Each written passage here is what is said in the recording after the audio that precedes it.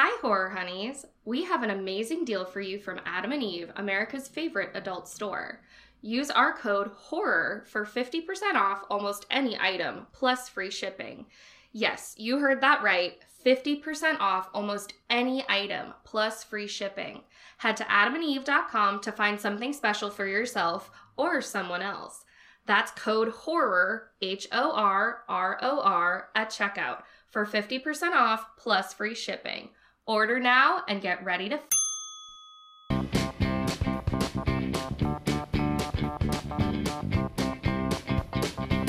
hot and lonely. Hello, everyone.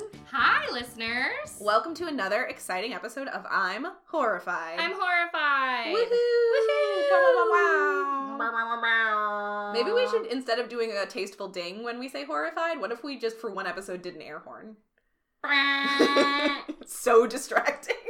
Desperately distracting. After you and I spend so much time finding like the perfect level of the ding so it's noticeable but not too loud and distracting. Yeah. I'm just like, let's pop an air horn in there. In some earlier episodes, I remember somebody wrote into us, like, I really like your podcast. The dings are blasting through my ears when I listen on my headphones. And I was like, I'm sorry. We were like, fair enough. Fair enough.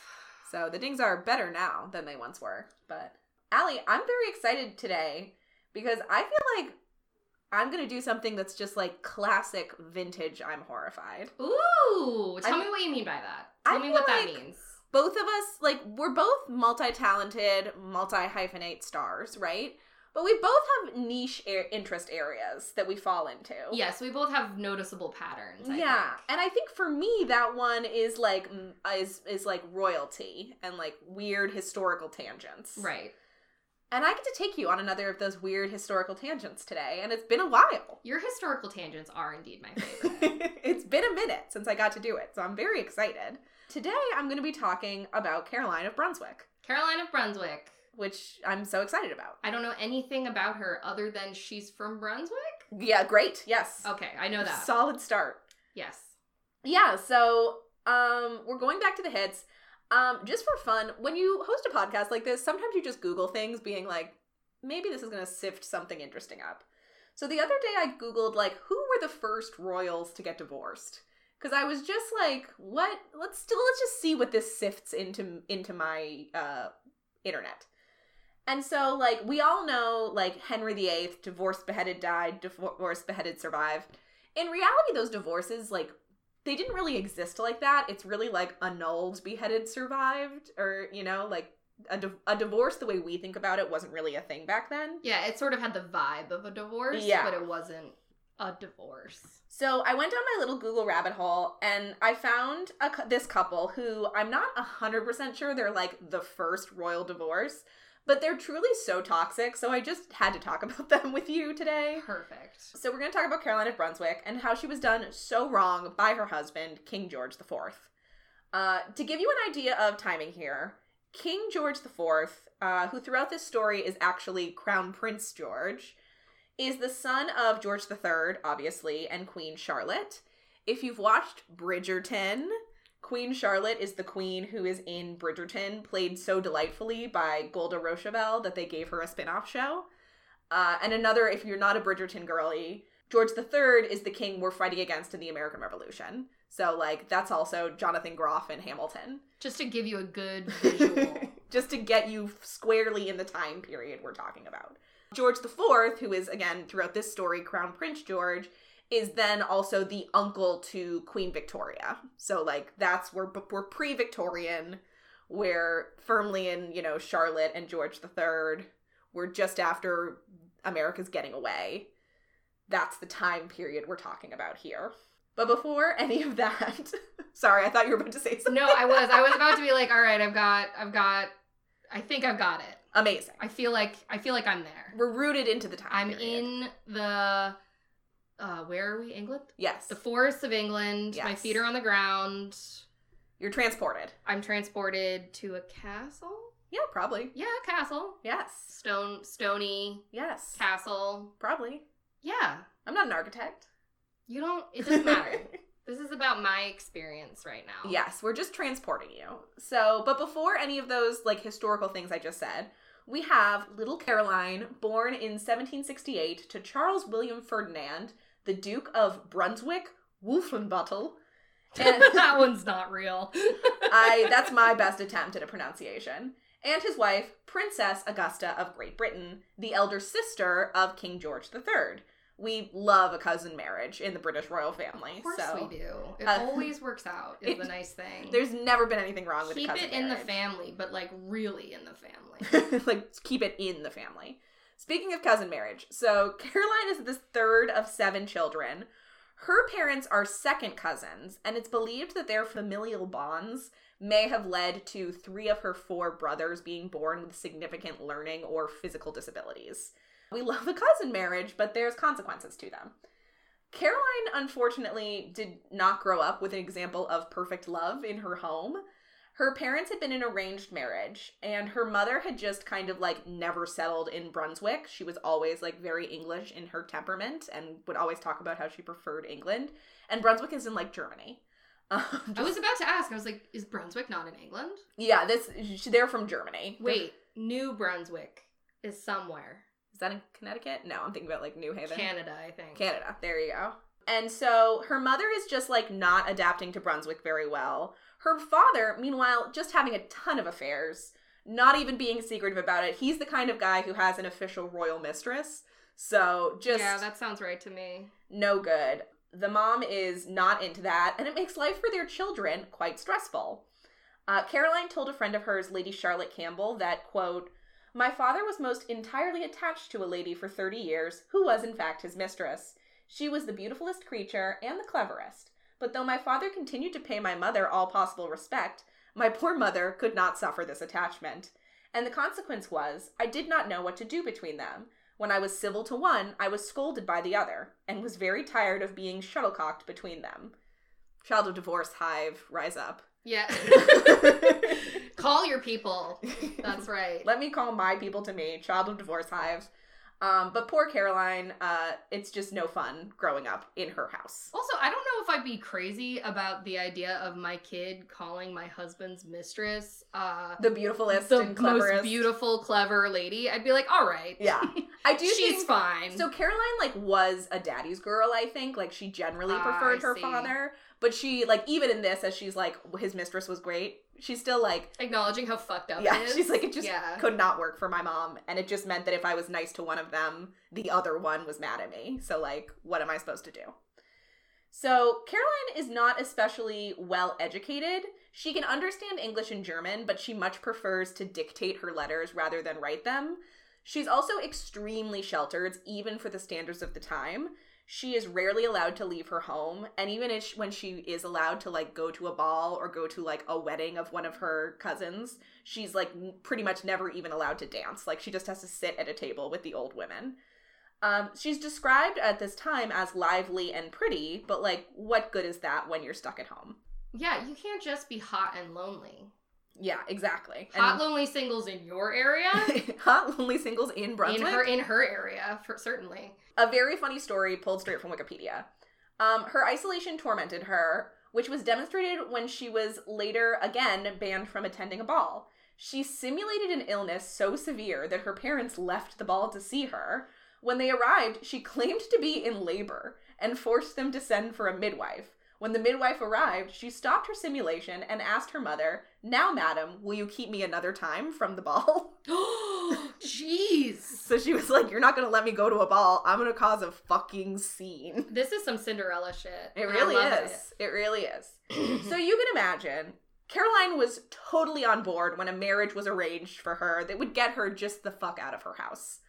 Take me away to a fantasy, and by a fantasy, I mean away from my god-awful parents. Yeah, and what a man that she had managed to catch. None other than the Crown Prince of England, George. He's only 6 years older than her, which, like, old-timey talk, not bad. That's perfect for old... Yeah, it could be 40 years. He's handsome, he's charming, they have never actually met, but seems like he's going to be a really great match. What Caroline doesn't know is that George's experience has basically been, like, the opposite of her upbringing. First of all, his parents like each other. They have an unusually happy marriage for the time, And to prove it, they have 15 children. Jesus. So they're just really, they like each other. It's crazy. It's so rare in royalty. Secondly, he really has not been sheltered at all. His father was quite conservative and had led like a quite by-the-book life. But when George turns 18, he's giving his own household, and he just goes buck wild. He's a heavy drinker, he's a lover to many women, and he has very expensive taste. Amen. When George turned 21 in 1783, he received a grant of £60,000 from Parliament, which is about $11 million today. Jeez. And an annual income of £50,000, about $9.5 million today. So he gets $11 million up front and then $9.5 million annually. Jesus. When he turns 21. Unfortunately, his stables alone cost £31,000, which is about $6 million £6 million today. You said stables? Yeah. Like horses? Yeah. Just the horses? Just the horses, already £6 million. Jeez. So he's like, the £9.5 million you're giving me, half of that's gone on horses. This is barely keeping me in horses right now. Plus, he loves to spoil his wife. That's right, his wife. Wait, Caroline's his wife. No. No? No. No. Soon after George receives this massive inheritance at 21, he falls deeply in love with Maria Fitzherbert. She is a commoner, she is 6 years his elder, she's twice widowed, and she's Roman Catholic. Just not the ideal bride for a crown prince. Disaster. But nevertheless, the prince is determined to marry her. And this was in spite of, like, multiple things in their way. There was an act that barred the spouse of any Catholic from succeeding to the throne. So, like, if you're married to a Catholic, you're out of this line of succession. And there's also an act that disallows any marriage of anyone in the royal succession line without the king's consent. So, like, very illegal on multiple levels that they get married. But nevertheless, they get married in 1785 at her house in Mayfair. Legally, the union is totally void because the king's consent was not granted, and indeed was never asked for. He just kind of went ahead and did it. Easier to ask for forgiveness, I suppose. There you go. However, for Maria Fitzherbert, she considers herself the prince's true wife. And she says that the law of the church is superior to the law of the state. So basically, like, we were married by a priest. That supersedes things in the law that say that we're not supposed to get married. That's some real Catherine of Aragon energy. Yeah, there you go. But for political reasons, she understands that their union has to remain a secret. And so she promises not to reveal that they're married. But living fast and loose has consequences, especially for a crown prince of England. Prince George is plunged into debt by his exorbitant lifestyle. And his father refuses to assist him, forcing him to lose his house and move into Maria's place, which is so embarrassing. You have to move in with my girlfriend wife? Have to move in with your girlfriend when you're the Prince of England. And so in 1787, the prince's political allies say, like, okay, let's do a parliamentary grant and relieve these debts. Like, why? Because it's not a good look when the Prince of England is fucking around. And his allies, like, want him to look good because they want him to, like, push their stuff This forward. feels like when we bailed the banks out. It does. It Come really on. does. It truly does. So at this point, everyone's kind of like, hey, George is really close with his mistress, Maria, and there's a rumor going around that they're fully married. The revelation of that marriage really would have fucked things up for George. He would have had, like, no political allies were it known that he had gone and done this marriage that he was not allowed to do. So George asks his friend, the Whig leader Charles James Fox, to declare that the story is a big lie. So Charles James Fox is like, by word of his majesty, like, there is no truth to this. One person who doesn't like that statement very much, Maria Fitzherbert, his wife, who's, like, very offended by, like, hey, like, I know we're not really telling people we're married, but did you really have to fucking make a statement like, oh, I would never be married to Maria Fitzherbert? Like, just don't say anything, right? Yeah, I get it. She's like, I just didn't love the tone of this. Like, it really yeah, was. we can't be married. I get it. We can't be married. But, like, there's no need to be rude. Yeah. So Prince George ends up, like, barely appeasing her. He gets another Whig, Richard Brinsley Sheridan, to kind of just restate the declaration in more careful words, to just kind of be like... Even though she's super pretty yes, and super awesome, they're not married. Yeah. Like, probably like, well, the king did not give permission for a marriage, so there's that. Anyways. And so then Parliament grants the prince some money to settle his debts and get his house back. Unfortunately for George, he's not able to fully resume his luxurious lifestyle because his father's health begins to decline. This is the other, quite famous thing about King George III. Modern doctors think he maybe had, porphyria or maybe bipolar, but in any case, he goes into these states where he is unable to rule. And again, it's not clear if it's, is it something in, his enzymes with his liver? Is it, a mental health disorder that's impacting him? We don't really know, but either way, he just goes into these states where he cannot actively rule. So that state lasts about 4 months, which is a long time for your king to be just out of commission. And in that 4 months, Parliament has a lot of long, dubiously legal debates about who should be regent in the king's place. Because really, Parliament's not supposed to be able to meet without the king, giving his opening speech. And the king cannot give his opening speech. So Parliament's meeting, but they're we can't even really be meeting. We're just... I feel like Charlotte should be able to poke her head and be like, yeah, it's good. You guys can start. Yeah. And I think, to a degree, she's trying to do that, but she's mostly just my husband is ill. I just have to take care of him right now. So Crown Prince George is an obvious choice if, we do want a regent. He's going to be the next king, so it maybe makes sense that he steps in now. But a lot of people don't trust him because he loves to drink and spend money.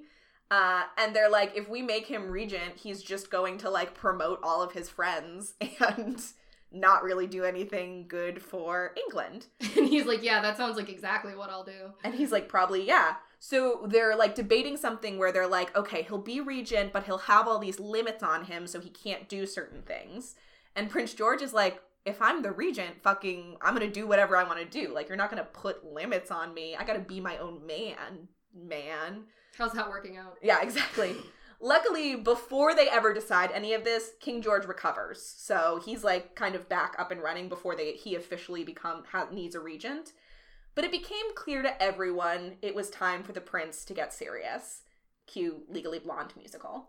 Time to get serious. It's a banger. How much of our audience do you think gets that? 20, 25%? Oh, I'd Less? say more. No, I'd say 40. Okay, good. I'd say a lot of people would know Serious from. If you're Legally tuning Blonde. in regularly to listen to us, you've got to know the Legally Blonde musical. So George spends the next few years racking up more debts, and then his dad gives him an ultimatum. He says, "You're gonna marry your cousin and settle the fuck down," and George says, "Fine." Very romantic. So Caroline is summoned from her Oh no, home. Caroline's back. Oh shit. Oh no. So happy to finally be free of the oppressive world in which she's been living.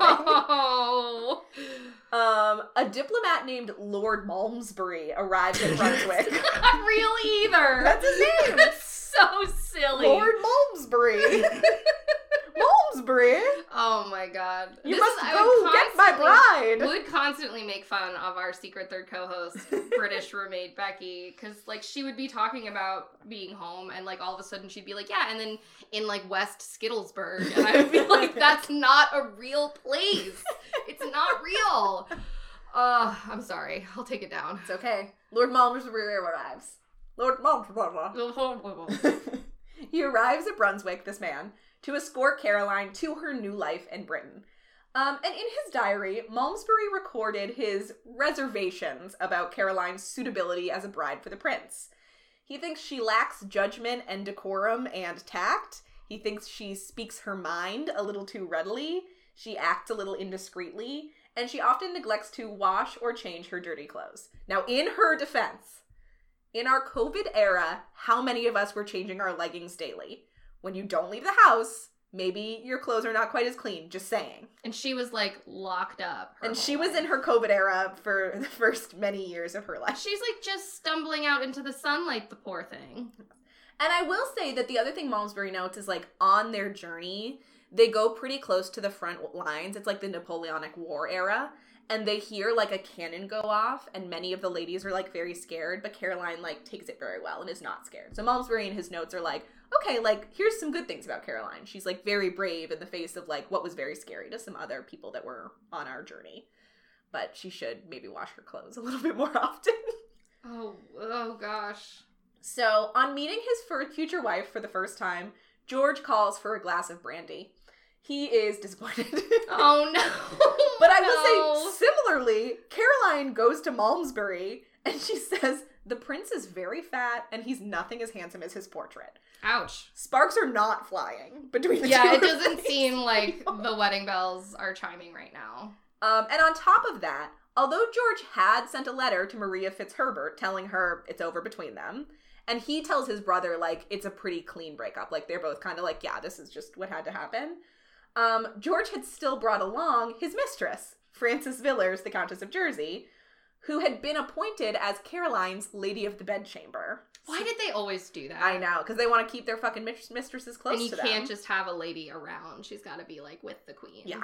Apparently, throughout their first meal together, the prince was appalled by Caroline's garrulous nature and her jibes at the expense of Lady Jersey, and Caroline was upset and disappointed by George's obvious partiality for Lady Jersey over herself. So he's like, you're being a bitch to Lady Jersey. And she's like, you like Lady Jersey so much more than me. You brought your mistress here, and you think I'm thrilled about that? Yeah. The happy couple are married in 1795, less than 2 weeks after they first meet. The prince complained to Malmesbury that Caroline was unattractive and unhygienic. I want to play about Malmesbury. I want to play... Sweet Malmesbury. About him having to listen to both of these royals in his ears, like, so miserable with their marriage. And he's like, yeah, I don't think it's good either, but... Fuck each other, don't fuck each other. No skin off my nose, except I will be executed if this doesn't work out. Exactly. In a letter to a friend, the prince claimed the couple throughout their marriage only had sexual intercourse 3 times. Twice on the first night of their marriage and once on the second night. He wrote, it required no small effort to conquer my aversion and overcome the disgust of her person. Oh, that's me. Oh, jeez. Caroline claims that George was so drunk, he passed the greatest part of the bridal night under the grate where he fell and where I left him. So she's like, he slept on the fucking floor. I don't give a fuck. This is crazy.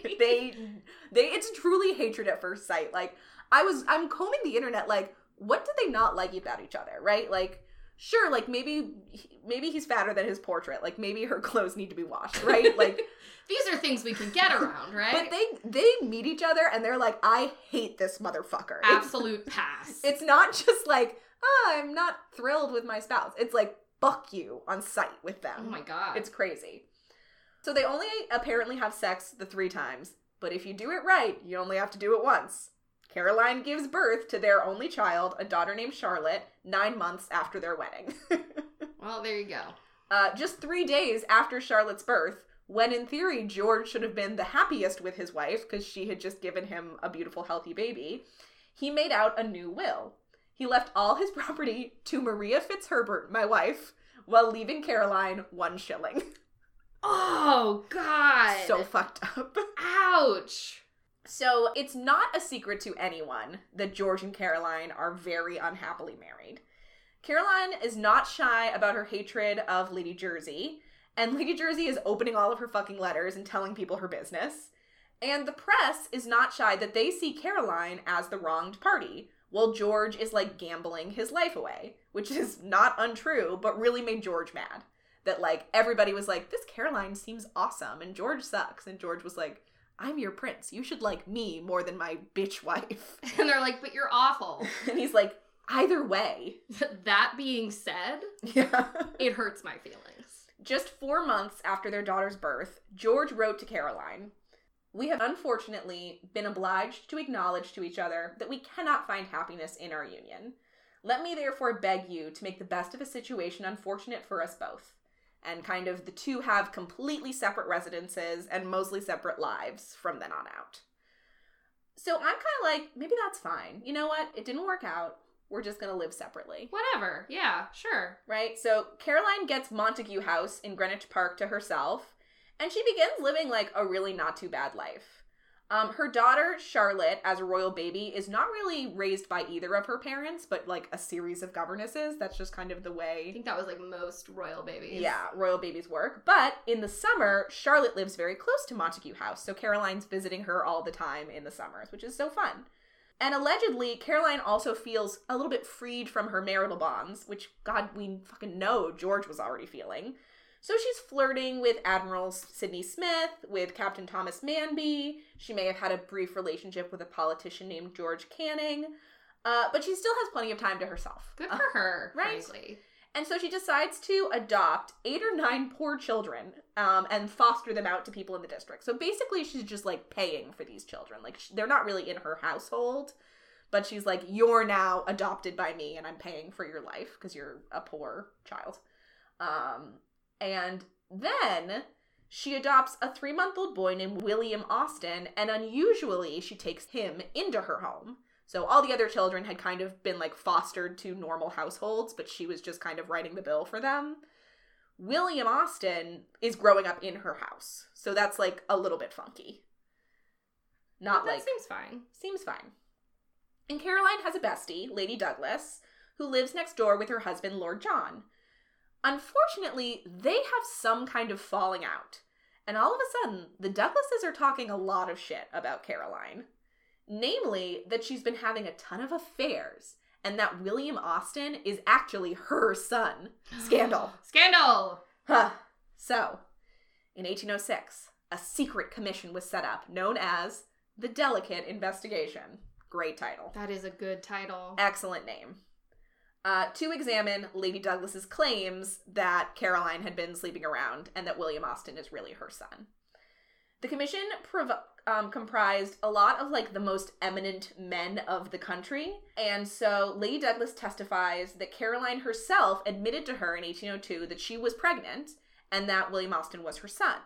She further alleged that Caroline had been rude about the royal family, which that's her ex's family, so of course she was, touched her in an inappropriately sexual way, and admitted that any woman friendly with a man was sure to become his lover.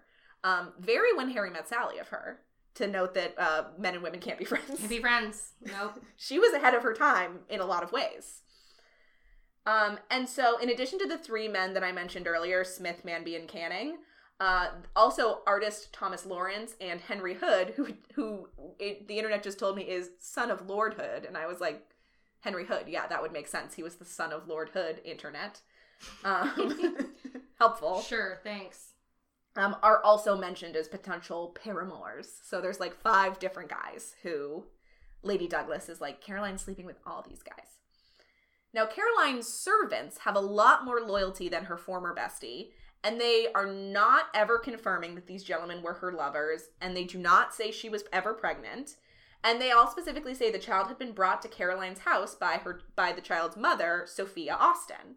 And Sophia Austin is summoned before the commissioners, and she's like, yeah, that was my baby, and I brought him to be adopted. Oh, now I feel bad, because I feel like, you know, like back then it's like, oh, orphaned children or whatever. It's like, no, they're not orphaned. Yeah. It's just their families are too poor to take care of them. Yeah.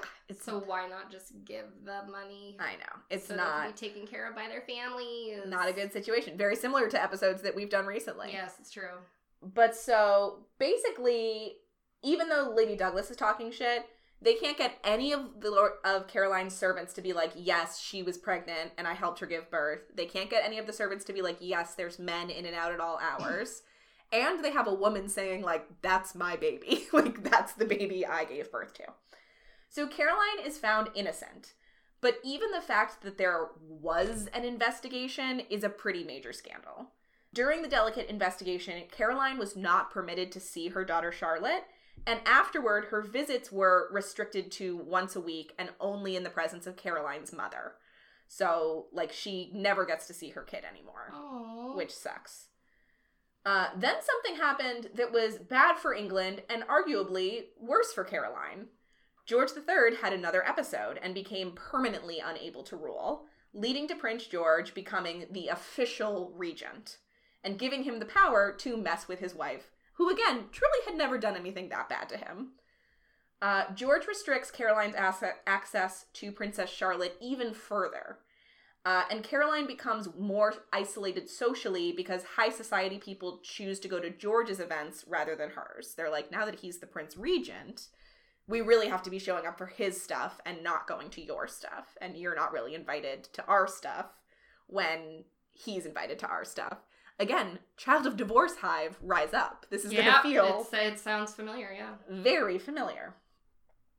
Caroline decides she needs to go on the offensive, so she begins a propaganda campaign against George, aided by ambitious politicians who want, like, her kind of to rise and to be able to ride her coattails. These efforts include a public letter to George asking for more time with Charlotte, like literally in a newspaper being like, hello, this is the Princess of Wales. My husband is not letting me spend time with our baby, and I'd really like to be able to. George, please let me spend time with our baby. Very public, not something that George is happy about. George counters this by leaking Lady Douglas's testimony from the delicate investigation. So before it was just kind of known that there had been an investigation, and that was scandalous enough. Now it's like, here's all the shit Lady Douglas said. And so Caroline's political friends then leak the testimonies from the servants and Mrs. Austen to be like, oh, but then a ton of people said it didn't happen, so maybe this isn't a big deal. You know what this sounds like? I think the other day, or not the other day, I think I had mentioned when I was doing the Ilaria Baldwin episode about Alec Baldwin and Kim Basinger's divorce. Ooh. And I had joked, like, oh, does Trashy Divorces have an episode about this? They do, and it's great. And God. so I went back and I listened to it, and this is, like, near identical.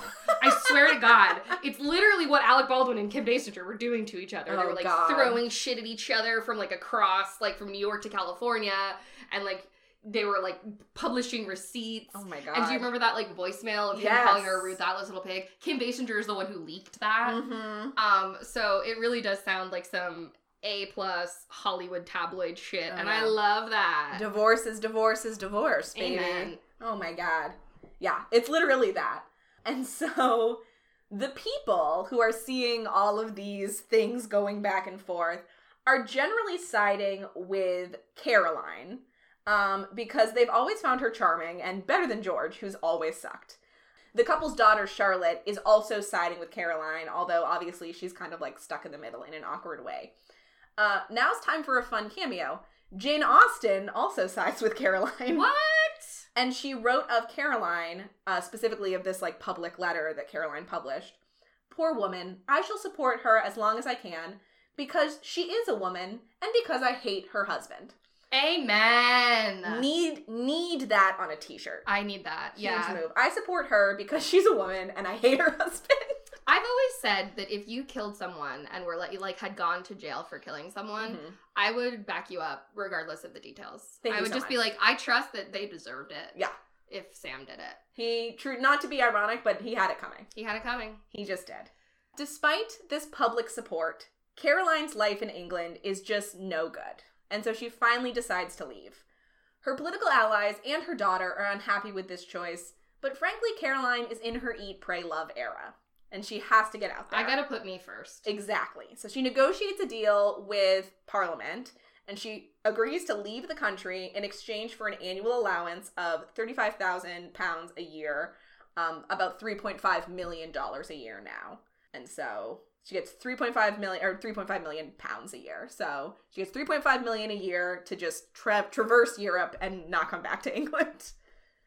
Fair enough. It's not a bad deal. And so she peaced out. First to Brunswick, then to Switzerland, and then to Lake Como in Italy. And along the way, she hires Bartolomeo Paragame, who quite quickly rises to the head of her household. And by that I mean, they were probably fucking. Yeah, that's what it sounds like. So, from early 1816, she and Bartolomeo go on a cruise around the Mediterranean, visit Napoleon's former palace on Elba, and they go to Sicily, where Bartolomeo obtained the Order of Malta and a barony. These are all very sexy places. I know. At this point, Caroline and Bartolomeo are openly eating together, which is more intimate than the usual servant-princess relationship. They go to Malta, they go to Milos and Athens and Corinth and Constantinople and Nazareth. Caroline enters Jerusalem riding on a donkey in a convoy of camels. God damn! Bartolomeo is made a knight of the Order of St. Lazarus. Caroline institutes a new order of St. Caroline, nominating Bartolomeo as its Grand Master. Oh, jeez. It's a very romantic trip. This is a whirlwind. It really is. Everybody from, like, Lord Byron to, like, Hanoverian spies are just sure that these two are having an affair. Of course they are. But no one technically ever finds proof. Bartolomeo does get his mother's, siblings, and daughter places in Caroline's household, and notably cannot find a spot for his wife. So his wife stays behind, and the rest of his family is in the household of the princess. So sorry, honey. Yeah, there's just no space for them. I'm making bigger on my screen now, and I'll turn around, an excellent political cartoon of the two of them, to which I'm like, we continue to stand. I don't think this is a cartoon at all. I think this is just a legend. Oh my god. What does it say? It says... Long is the short. The long and short of the tale. The long and short of the tale, or the whole of the concern. Oh my god, look at them. So it's basically just saying, like, Bartolomeo is tall and gorgeous, and Caroline is short and a little English woman. But I'm like... But she loves him. I'm like, I continue to stand. Like, I can't help it. Go and get it. Go and get it. Caroline. She's eating, she's praying, she's loving. Good. Sadly, her reputation era has to end, and it ends in the saddest way possible. No. Her daughter, Princess Charlotte, beloved by all, had recently married a prince, Prince Leopold. But in giving birth to their first child, she and the baby had tragically passed away, leaving England without an heir and Caroline without her only child. Oh, that's very sad. In another example of how bad George fucking sucks, he refuses to write to Caroline to inform her. He leaves that to the son-in-law Leopold to do, but Leopold is in deep grief, and he's delayed writing this note. George does, however, write to the Pope, and by chance, the courier carrying the letter passed by where Caroline was, so Caroline heard the news, like, through a courier that wasn't even supposed to come to her. Oh. He sucks so bad. Jane Austen is right about him. Agreed. So Caroline is devastated, of course. And on the more practical side of things, she's also politically fucked. Her real only hope of gaining power back in England was wait for George to die so that Charlotte becomes the queen. And then she and Charlotte have a really good relationship, and she can, like, kind of be back in England living and doing her thing. Now that possibility is gone, and there's no way for Caroline to really ever be back in the mix. And of course, George decides now's the time to make the separation from Caroline a permanent divorce. So fucking stupid. Like, why now? At the time, there's no such thing as a no-fault divorce, which is what most people who get divorced now do. Like, it's just like, hey, we're both agreeing to get divorced. That's what's happening. Back then, if you wanted to get a divorce, one of the parties had to basically be, like, found adulterous. Guilty of a crime. And George wants the divorce. He doesn't want any of his many affairs on his permanent record. So he has to prove that Caroline is the one having an affair. It's so funny because it's like, well, I certainly haven't had any affairs except for the several affairs I've famously had. I know, except for my official court mistress. So George sets up a commission to gather evidence of Caroline's adultery. The commissioners are sent to Milan to interrogate Caroline's former servants. And in London, Caroline's lawyer, this is like a very British name, Brougham, like something like that. Brougham, I don't know. But Caroline's lawyer is concerned that the Milan commission could be a threat to her. So he sends his brother James to Caroline's villa to just get a vibe on, like, hey, like, can you go visit Caroline and just see, like, what's up? Like, is the Milan commission gonna find anything spooky? And so James writes back to his brother of Caroline and Bartolomeo. They are, to all appearances, man and wife. Never was anything so obvious. Oh, no. Oh, no. Uh-oh. I know. And so Caroline's a little worried about this, and she hates her stupid husband anyways. So she tells her lawyer she would agree to the divorce in exchange for money. However, again, at this time, you can't just be like, great, let's get divorced. Give me some money and we'll be divorced. You have to prove that one of the partners was adulterous. And Caroline says it is, quote, impossible for her to admit that. Now, I'd kind of be like, Queen, let's just...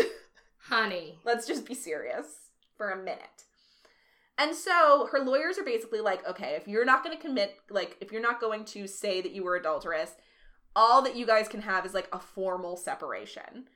And so Caroline's lawyers and, like, the government of England are discussing a deal where Caroline would maybe be called, like, Duchess of Cornwall instead of Princess of Wales. They'd be formally separated.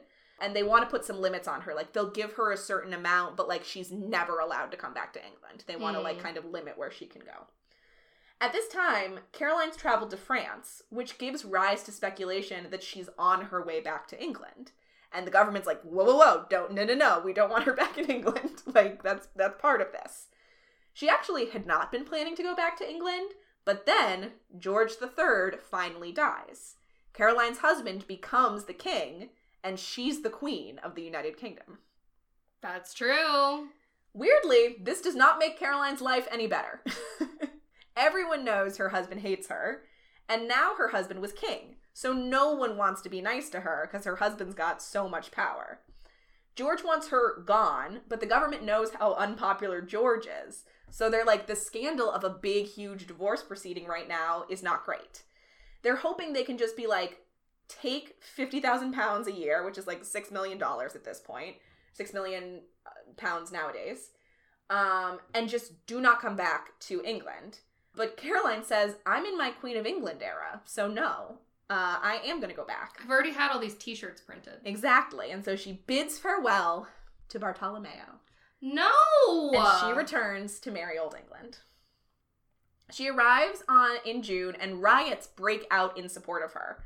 Caroline was really, like, a big figurehead for a growing radical movement that was, like, wanting political reform and opposing the king, who was, like, pretty unpopular. So, like, the wife that he hated, who was very friendly, was, like, a great figurehead for this movement. Enemy of my friend's enemy is the Queen of England. There you go. And nevertheless, the king still adamantly wants this divorce. And so he submitted all the evidence gathered by the Milan Commission to Parliament in, I guess, like, 2 giant green bags. Like, just like, here you go. She was definitely fucking Bartolomeo. Let's be serious. Like, after that, the guards mutiny. Like, there's this crazy, like, unrest of the people at this time.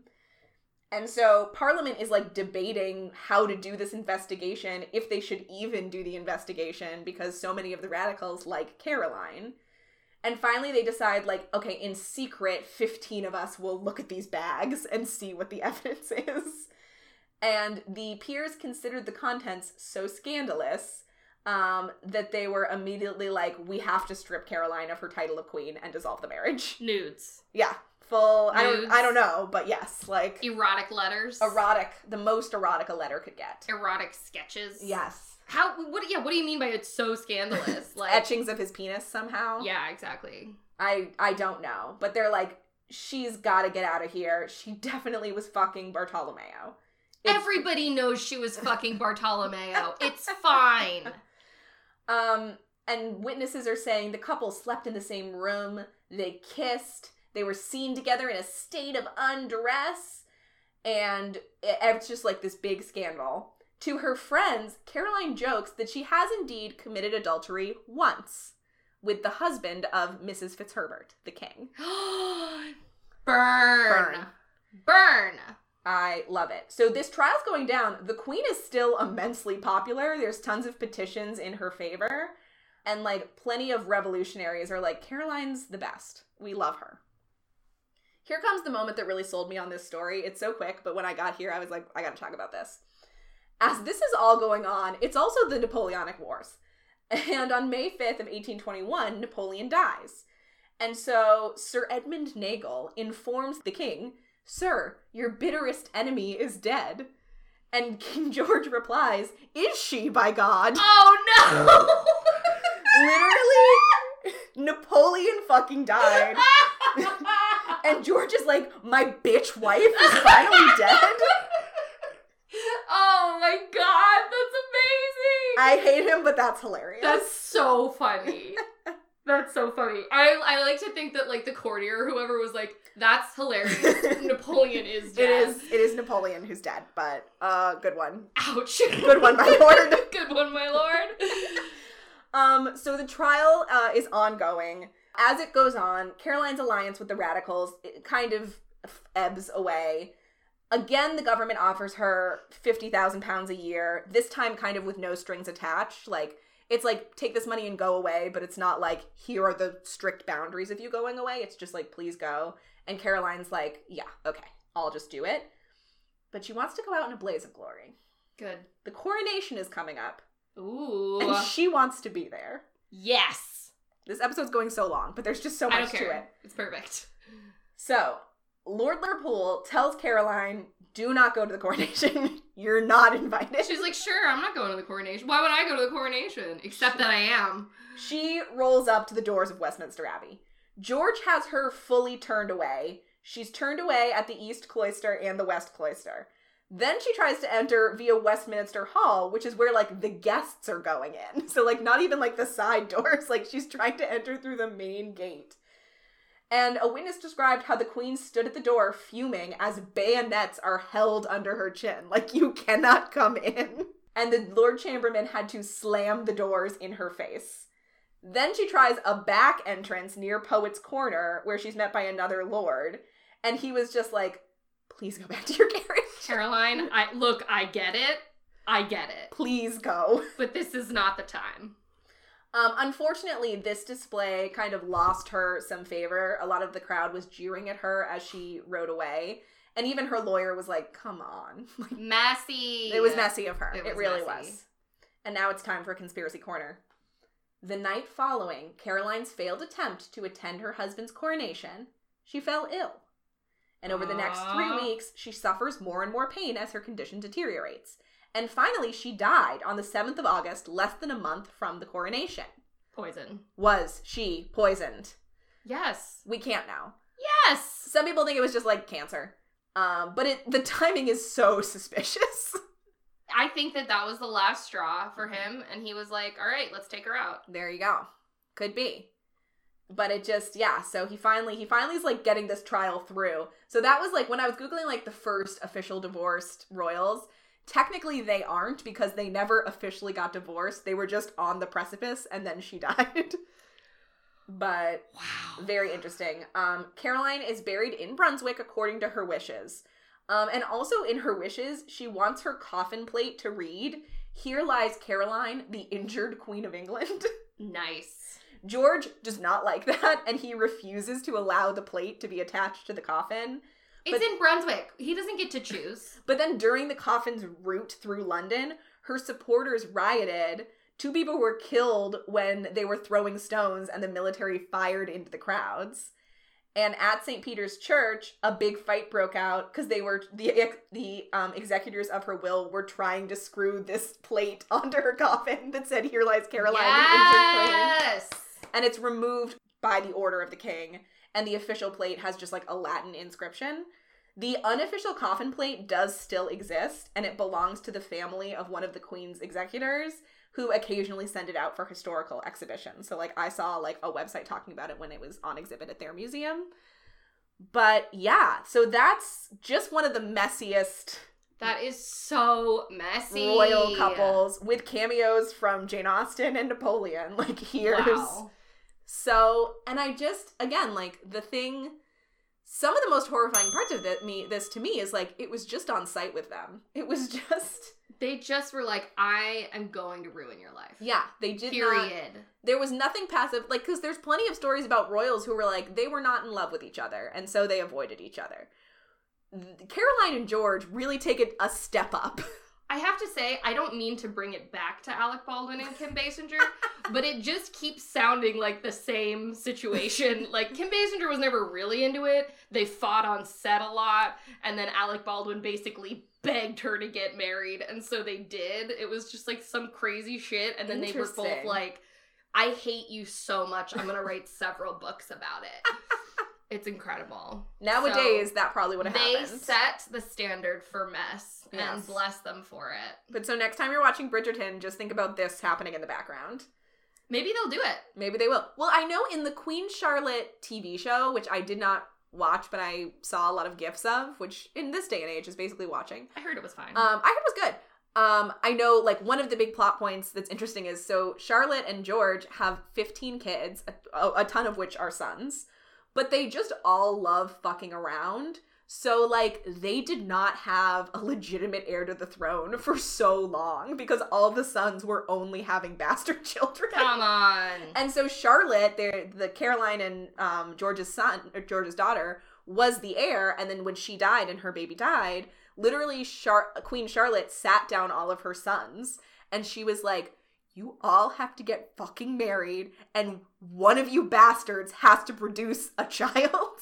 Like, this is insane that I had 15 children and none of you can have a baby. Like, it's time to get serious. And so, like, multiple of her sons, I think, had, like, double or triple weddings with each other because they were all just getting married. Because I think she had been like, whoever of you has a baby first, fucking I'll give you $1 million. Like, what? What is it gonna take? So they were, like, in a race, and then that's how Queen Victoria was born, was that her father was in that race. And so she was the heir. Good for her. But it's bonkers bananas. And she went on to have a bunch of kids because she was really in love too. Yes. And then she made their lives miserable also. Yeah, she wasn't like a super mom. No.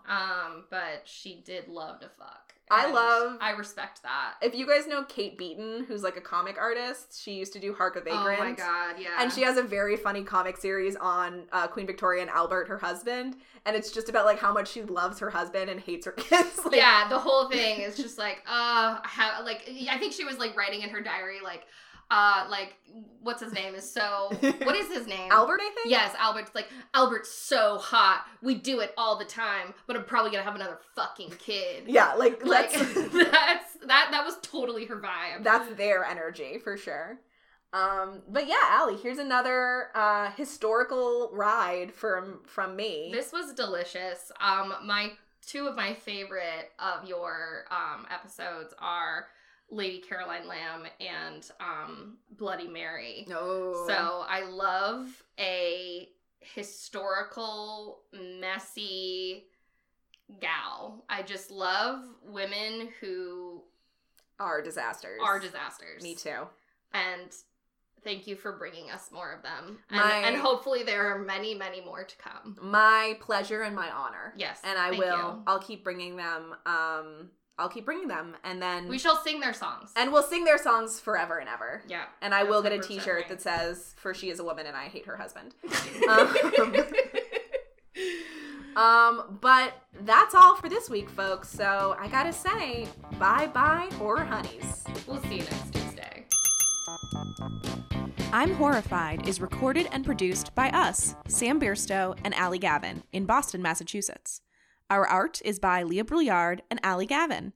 You can find us on Twitter at I'mHorrifiedPod and at I'mHorrifiedPodcast.com. And you can tell us what horrifies you at I'mHorrifiedPodcast@gmail.com.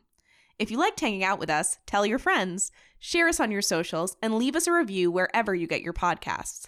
Thanks for stopping by, horror honeys.